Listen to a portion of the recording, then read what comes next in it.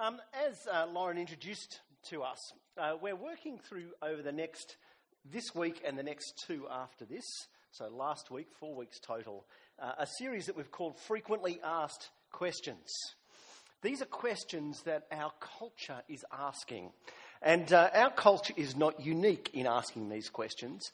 They are questions that I think are common to the human experience. And so if you go back through history and if you go across the world at the current time, you will find cultures asking these questions. And the questions are explored, maybe not necessarily around the barbecue, although maybe you do get deep and meaningful at that time. But if you look in the media, if you read the books, if you hear the public discussion, and you look for the patterns, you will see these questions come up again and again and again. Last week, we looked at the question of personal identity. Actually, who are we as people, and what does it mean to live out of that identity? And hopefully, I showed to you God's answer to that and tried to convince you that God's answer was better than the answers that the culture is coming up with. Today, we are looking at the question of how can we live a good life? It's a question of morality.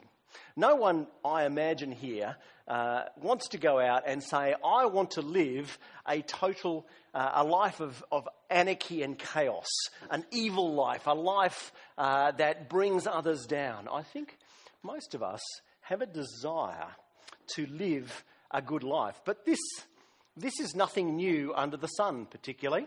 So about 3,000 years ago, a guy by the name of the teacher, Kohelet, in the book of Ecclesiastes, this is in the Old Testament, he wrote these words. He says, "Who knows what is good for a person in life? During the few and meaningless days they pass through like a shadow." He had a pretty bleak look on life, but who knows what is good? What does it mean to live a good life? Now, this morning, I've got 3 points. You'll see them on the outline. What is a good life? 2 maps to the good life, and a third way. So let's dive in. What is a good life? Now, I would suggest that we could walk around this morning and talk to each and every one of you, and I reckon if we did a little bit of digging, we would all have an opinion on this one. You may not be able to articulate it straight up front, but I think we all have a vision of what a good life actually looks like. We all have something that we are working towards. One of my favourite Christian writers, a guy called James Smith, he says this. He says, "The longings of the heart both point us in the direction of a kingdom." When he's talking about kingdom, he's talking about this good thing. The longings of the heart, they point us towards that thing and they propel us towards that thing. It's kind of like, to continue our bushwalking theme, it's kind of like what what magnetic north does to a compass. Okay, we have a vision. That's our magnetic north, our vision of the good. And our hearts are like compasses. They orient our lives around that vision. Whether it's a conscious thing, whether you sit down with your journal and you write it out, whether it's an unconscious thing, you picked it up from our society, you picked it up from your family, you pick it up from your friends, from the stuff you've read and studied. Whatever it is, you have that opinion, you have that vision, that north, and your heart orients your life around that north, whatever it is. And that determines our choices. Because you have an ultimate vision of what is good, you will work towards that. So it determines our choices. But if you're anything like me, you're fickle. Your heart is maybe not as set on something as clearly as it might be. And so today it's set on one thing and tomorrow it's another thing. And yesterday it was something entirely different. Sometimes our vision, it goes away from the big good and we get caught up in little goods. I don't know if ever you played around with magnets and compasses as a kid. Did you ever do this? Okay, and you get your magnet and you can actually turn. If you bring the magnet close enough to the compass, it loses north and you can turn it around. And it's the same thing. We take the little goods and we surround ourselves with magnets, so we feel our heart kind of is jumping all over the place and we lack that direction. But that's not the way we are meant to be. We are meant to have a good. We're meant to be striving for the good life. So what is that? What would that look like? How would you define that? Now again, I recognise that I'm talking to a whole group of people who've decided that 10 a.m. on a beautiful sunny day, you're going to come and sit in a church service, in a school auditorium. I've got a certain kind of people here. But even amongst you, there's going to be different opinions. And if we go out into our society, we walk along the beach, we go to the cafes, we're going to get different opinions. And I imagine that it'd be pretty hard to lock down a definitive definition. But I want to go and take one that King David actually came up with in Psalm 25. He defines, and you may not have spotted it, but let me share it with you anyway. He defines the good life as one that means you will never be put to shame. One that means you will never be put to shame. One that you have nothing to regret. Before whom? Well, we can argue about that. For some, the one before whom we are not to be put to shame is ourselves. For others, it's our family or our extended family or our community group, our friendships. For others, it might be God. But I think that we can define a good life as one that means we will never be put to shame. And in Psalm 25, you saw that was David's prayer, that he would not be put to shame. So if that's a good life, what are the maps? Let's dive in. Now, last week, I talked about identity in terms of the ancient and the modern. We're going to flip it around today. We're going to talk about the modern first, and we're going to talk about the ancient. Now, we get a little bit technical, but hopefully not too technical. So just, you can tune in and tune out. Maybe talk to Daniel and Claire and get one of the youth sheets. That could help you follow along, perhaps. But hopefully you can follow me. But if there are questions that you have afterwards, come and grab me, and I'd love to go. You know, if you know me, I have no problem talking to anyone and talking about this kind of stuff. You'll be here at 5 o'clock. If you choose to be, of course. If you'd like to go. What's the modern answer? What is the modern roadmap to the good life? Well, not that long ago in Western civilization. When I'm talking Western, European, North American, Australia, Canada, New Zealand, okay, not talking so much China or the Middle East or Africa, talking Western civilization. We saw the rise of a bunch of philosophers. I'm sure you've read them all. Postmodern philosophers. You've at least heard the term postmodern, yes? Okay. The modern age was characterised by certainty. The postmoderns basically came you've seen your little son or daughter build a tower, and then you see their brother or sister come in and kick it down. The postmoderns basically did that to modernity. Okay, they came in and they pulled it apart. Where the modern way of seeing things, and when I'm saying modern, I'm saying philosophically modern, said there is certainty, we can know things, there are absolutes. The postmoderns came in and said, no, there's not. We can't know anything. Everything is a matter of opinion. There is no objective truth. Anything that we see as objective is either a figment of our imagination, we're fooling ourselves, or we are actually making a power play and trying to control others. Okay, so they went out there and they said, everything is relative. And once you make truth relative, morality follows. And so there is no right and wrong. And anyone who comes in and says this is right and this is wrong is making a power play. Okay? And a power play, the postmodern philosophers will tell us, needs to be rejected.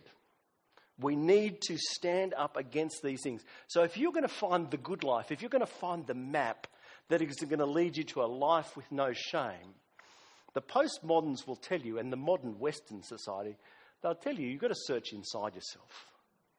That's where you find it. That's where you find right and wrong. There is nothing outside you that tells you this is right and this is wrong. So you get people saying things like, it was right for me. Okay? For an older mindset, we kind of go, how can it be right for you and wrong for me? It's either right or wrong. But to a younger mindset, you kind of go, I don't see the contradiction. You see how this works? It's really quite unusual. What is the criteria you use to work it out? So as you're searching inside, it seems to be that the criteria is you must do whatever will bring you the most happiness. That is what is right. To pursue your own personal happiness in the way that you see fit is right. And to not do that is wrong. Now, it sounds like a bit of a free-for-all, but there are some rules. So let me introduce you to the rules. Rule number 1 is that you do no harm to another individual. Okay? So it's right, do whatever you want to do as long as no one else is being harmed. You've probably heard that being said. Rule number 2 is you don't judge. You have no right to actually judge another's opinion. You come across this as well? Okay? People are paranoid. They're so incredibly judgmental about that particular rule. If they think that you're being judgmental, the stuff that is heaped upon you, they don't see the irony of that, which I found quite funny actually. But 2 rules. So 1 principle: do what will make you feel will bring you the most happiness. But if you're doing that, you don't do that in a way that harms another individual. Note that I'm stressing individual. And you don't do it while condemning someone else's choice. Let me tell you why I don't think this works. Okay? Number 1 is those rules are absolute statements. They're objectives. They are out there and they are being forced upon us. So to apply postmodern theory, we are to reject them out of court. You can't tell me what to do. That's a power play that you are making. When you're telling me that I can't judge, you're making a power play. So I need to reject that. Okay. That's number 1. Number 2, they have a massively individualistic view of harm.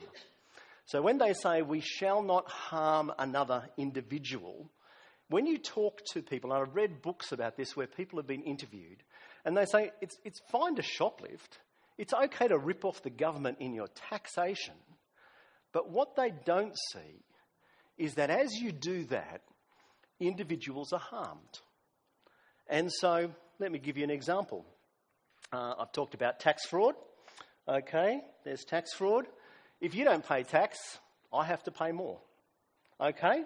So even though you think you're ripping off the government, which is an impersonal institution, individuals are harmed. Or maybe our society doesn't have the infrastructure. It doesn't have the services that we need because you are ripping off an impersonal institution.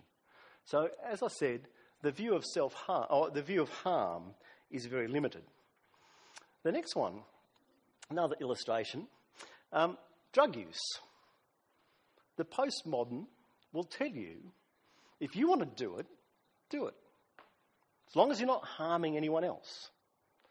But think about it.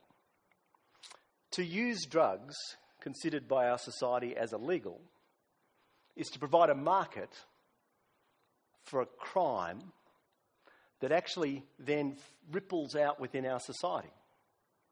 And so we create a society where there is a market for people to create illicit drugs and everything that goes with that. So to say it's just about my personal choice of what I put into my veins or what I inhale into my lungs actually doesn't work.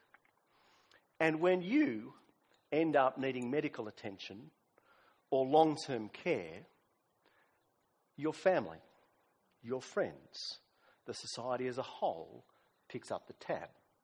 A massively individualistic view of harm. That's number 2. Number 3, that if you actually follow the logic of this, you cannot make any moral judgments. Okay? You can make nothing. You can't say anything's right and wrong, which for me, being slightly older, now in my late 30s, I find baffling. But I read this interview with a young adult in the States. She's asked about right and wrong. I don't know that people like terrorists, what they do, it's not wrong to them, okay? Get that phrase. It's not wrong to them. They're doing the ultimate good. They're just like doing the thing that they think is the best thing they could possibly do, and so they're doing good. I had this discussion with it's meant to be a friend, not a fried, recently, and she's like, but they're still murdering tons of people, and that just has to be wrong. And I was like, do we have any idea if it's actually wrong to murder tons of people? Like, for me as a slightly older person, I am just floored by this. What do you mean? What do you mean? Is it actually wrong to murder tons of people? But she is following the logic of the argument perfectly. If it's entirely what you feel is going to bring you the most happiness, and that is going to be strapping on a bomb vest and blowing up a church in Indonesia, so be it. Okay? There's some other flaws there. But you can't make judgments. And the funny thing is, it just doesn't work. Okay? All I need to say is this girl needs to have a friend or a family member in that church when that bomb goes off, and I guarantee she will not say that.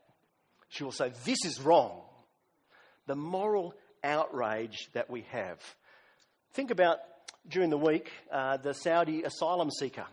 The conversations about this, but if you applied this postmodern reasoning, we're actually saying, what's our version of good? Why does it trump their version of good?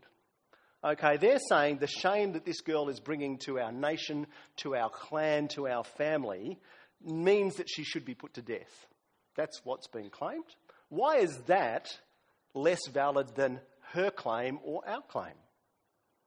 But all of a sudden, we have a society that is making very big judgments about Saudi culture and families and so forth. And to tell you the truth, I agree with most of it. I think it's abhorrent what she would have been sent back to. But I don't operate under a post-modern moral grid. It doesn't work, especially when we are the ones on the receiving end. Can I say that? So if the modern Western view is falling apart, okay, if it's inconsistent, maybe the traditionals got it right. Okay, let me explore maybe what's some more familiar territory for some of us. What is the traditional view? Well, there are moral rules that are imposed externally by society, by government, by our culture, by our family, by our religion. Okay, you might have grown up in a culture where the rights and wrongs were tightly prescribed. I can remember growing up in my family where we were told, our family does this. Maybe you heard the same things. Okay, there are rules that are imposed, and the right is found, the good is found by falling in line with the rules. Okay, there was a guy back in the 1700s by the name of Jonathan Edwards. He's probably one of the greatest North American theologian, philosopher types, I would say ever. Astounding intellect. And he spoke about this And as he looked at this traditional system that he was very much a part of, he said, there is a common morality that is out there. He wasn't totally negative about it, but he recognised its shortcomings. And it has both religious and secular forms. Okay, but the motivations underlying it are the same. One is fear. I will do the right thing, secular form, because if I don't, the policeman will come and take me away and lock me up. Or I will suffer social sanction at the hands of my community. I will do the right thing because I'm afraid of the consequences. Okay? I obey, otherwise I'll be punished. The religious form, you just take out the government and you put in God. Okay? God will get me. God will curse me. I will face judgment and go to hell. So therefore, I better obey the rules. Okay? That's one motivation. What's the other one? Well, the other one's pride. Okay? You want to obey the rules because you don't want to be like, those people over there that sit on that side of the auditorium. You guys, look at them. You don't want to be like them. Okay? Those dirty sinners over there. You want to keep the rules over here, okay, that says you'll sit on the right-hand side of the auditorium, okay? You didn't know about those rules, but they're looking down on you now, and they're feeling pretty good about themselves, okay? They're proud, okay? And so you have the secular form, just that snobbery. You have the religious form. Thank God that I am not like other people, especially that tax collector. You see it there in Scripture. Okay, pride and fear. Can I say if you grew up in this, you probably didn't love it. And you recognise its issues. One of the issues is, if you can get away with it, you will. If you honestly think you can get off without anyone notice, harder with the religious form. Okay, God does notice. But in the secular form, you'll do it. And so I dug this one up. What percentage of men would cheat on their spouse if they knew they'd never get caught? The fear of getting caught red-handed is a pretty strong deterrent for most people, but 74% said they'd step out on their partners if they knew they were able to get away. Ladies, before you feel good about it, surprisingly 68% of you said they'd green light an affair if there was no chance of the current partner finding out. This was a hypothetical that was put to people, guaranteeing your spouse will never know. 3/4 of men and just under 3/4 of women said, yeah, if I didn't get caught, I'd do it. Okay, it doesn't work. Okay, number 2 critique, it's pretty harsh. Maybe you've grown up in this kind of situation. There was a book or a play written called The Scarlet Letter. Anyone familiar with The Scarlet Letter? About a woman who committed adultery in a small community, and she basically was forced to walk around with an A, adulteress, around her neck, and I understand a little drummer boy used to follow her around. Just imagine that. When you don't meet the rules, it is harsh and condemning. If you people on this side were honestly feeling better because you're sitting on this side and looking down on them, they're feeling condemned. It's horrible. It's horrible. It shames people. It tears them down. Tim Keller, a pastor in New York, says, morality can be a fearsome thing in the hand of a religious believer. Yes. This is where Puritans get their bad name from. And the postmoderns, I think, third critique, were right. It is so often a power play, this kind of morality, this kind of dictating actions. So much it's keeping certain people in their place, often minorities, often women, often children, and maintaining the status quo. And the last thing is it doesn't actually change the heart. It just puts evil on a leash. So what options do we have? Because Matthew chapter 12 that we heard says this. It says, make a tree good and its fruit will be good. Or make a tree bad and its fruit will be bad. For a tree will be recognised by its fruit. You brood of vipers, how can you who are evil say anything good? For the mouth speaks of what the heart is full of. A good man or a good woman brings good things out of the good stored up in them. And an evil man, evil woman, brings evil things out of the evil stored up in them. Jesus' view, and I think he's right, the heart is the source of our actions. As we orient ourselves around the good from the heart, we act. The modern view says, follow your heart. That's a problem. The traditional view says, put a leash on it, obey the rules, but neither of them actually work. Is there another way? Jesus said, to have good fruit, you actually need to have a good tree. I don't know if you garden. I do a bit of gardening. I have trouble making a bad tree good. Has anyone ever been able to do that? Or making a good tree bad? Some trees seem to flourish and some trees seem to die, and I seem to have very little to actually do with that. Sometimes I neglect them and I make them die. But anyway, Jesus is talking about a transformation of the heart. And this is why Christianity, this is why biblical faith is not the traditional moralism that I was just talking about. And Psalm 25 actually explores this. So we're going to dive into the third way. And go back to Jonathan Edwards. Jonathan Edwards contrasted common virtue with its two key motivations, which are pride and fear. Very good. Okay, you are paying attention. You're still with me. That's good. With the common morality with true virtue. One, you have to obey the rules. True virtue, he argued, you want to obey. You want to seek the good because the good in itself is beautiful. The good in itself is desirable. It's not that if I don't do that, I'm going to get smacked. It's that you want to do it. You love to do it. What wouldn't you give for this? And this true virtue, it actually deals with the heart. It addresses those two motivations, the fear and the pride, and it gives the other motivation, that of gratitude, of wonder, of love, of awe. Not because you're afraid, not because you're trying to build yourself up so you can look down on others, but because the good that your life is oriented around is so compelling. Remember when you first fell in love? I'm sure most of you have had this experience. What wouldn't you do for that person?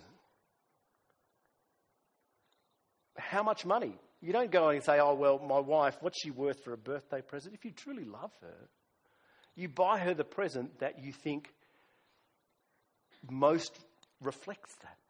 Your husband, your boyfriend, your girlfriend, your friends. If you truly love them, what wouldn't you do for them? You don't sit there and go, how much do I have to? How much do I have to is the old way. But this true virtue motivated by love. David speaks of it, and he puts it out there before us. He speaks of its objective nature. Show me your ways, Lord. Teach me your paths. Guide me in your truth and teach me, and my hope is in you all day long. David recognises that he doesn't find the truth inside himself, but neither does he go to his culture, neither does he go to his society, neither does he go to his clan, his people group. He goes to God and he says, you are the one who shows me the way. You are the one who teaches me the path. You are the one who guides me. David knows, if you know David's history, adultery, murder, he knows just how fickle the human heart is. He recognises that wisdom for life, the true good, is found in the wisdom of our changeless Maker. It is objective. It is also beautiful. Verse 8. Good and upright is the Lord, therefore he instructs sinners in his ways. He guides the humble in what is right and teaches them his way. All the ways of the Lord are loving and faithful towards those who keep the demands of his covenant. What's he saying? Look at the first line, verse 8. Good and upright is the Lord. Therefore, he instructs us. Because God is a good and upright God, he gives us his word, not to shackle us, not to enslave us, but to bless us, because it in itself is an expression of his loving kindness. All the ways of the Lord are loving and faithful. The word that lies behind that, loving and faithful, is the word that covers his covenant faithfulness, the fact that he has bound himself to us. His love, his beauty is shown in the word that he gives us. Not a distant lawmaker, but a loving Father who comes down and shows us the way. It is objective, it is beautiful. Verse 11, it is gracious. For the sake of your name, Lord, forgive my iniquity, though it is great. This is the heart of the difference. This is why what I'm not talking about is the religious form of the traditional morality that says if you don't obey the rules, God will get you. And if you do, God will reward you and you can look down on everyone else who doesn't. No. David knows that he needs forgiveness. This is not the only verse in the psalm, and Scripture is clear about David's failures. For the sake of your name, Lord, forgive my iniquity, though it is great. David knows that God provides sacrifice for forgiveness. For us, we know that even more fully. That the Lord Jesus was that sacrifice, the once for all sacrifice. That means that no other sacrifice needs ever to be offered. And in this, those two great motivations of common morality, fear and pride, are answered. Fear. There is no condemnation for those who are in Christ Jesus. Who is it that condemns? It is Christ that justifies. Who is it that condemns? If you know Romans 8, the next line is no one. You don't need to fear.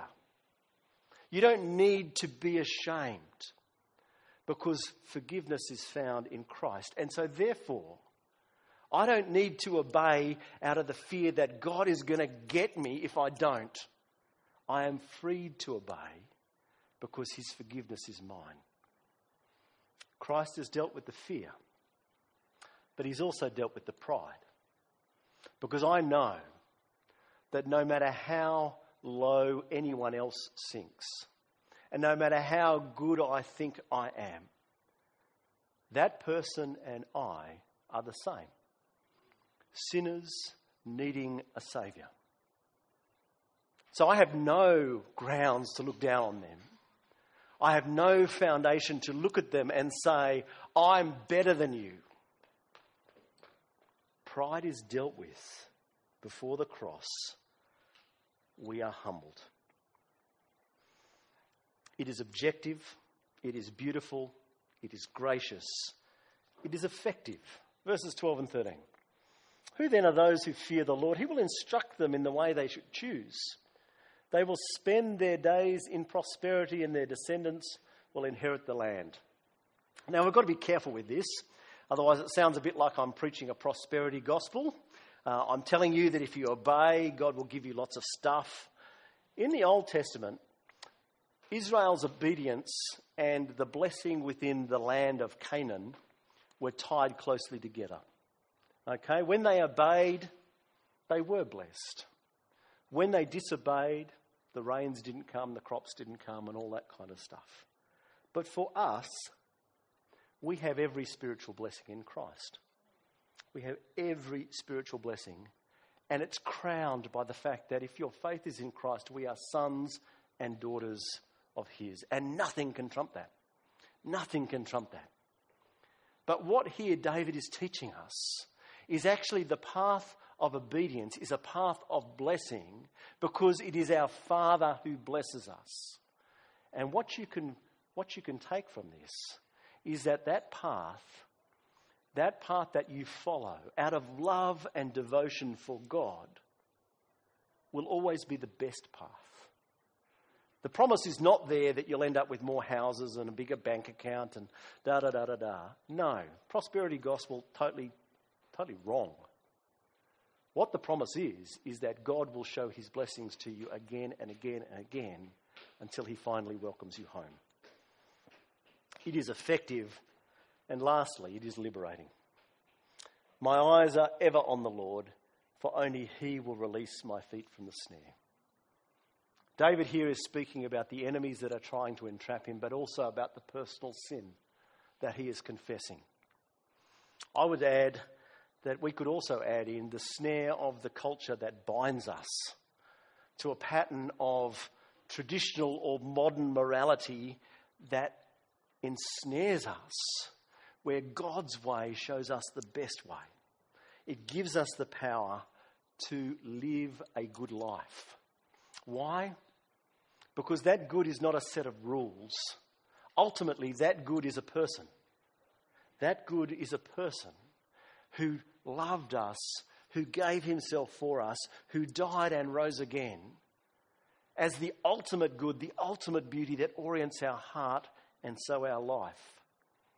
That good is the Lord Jesus, who said, I am the way and the truth and the life, and offers the invitation that through him we can come to the Father. Let's pray. Father, you know our hearts. You know where we stand. You know what we are trying to do, the lives that we are trying to live before you. Father, whether we have embraced the old way of rules with the traps that come of pride and fear, or the more modern way of just choosing our own way with all the inconsistencies that brings. Father, help us to see just how wrong and how empty those things are, and that the good is found only in you, because you are the good and you teach us what is good. Father, we do pray that you'd show us your grace, show us the wonder of obedience, and by your Spirit work in us that we might live lives in gratitude to you. And in Christ's name we pray. Amen.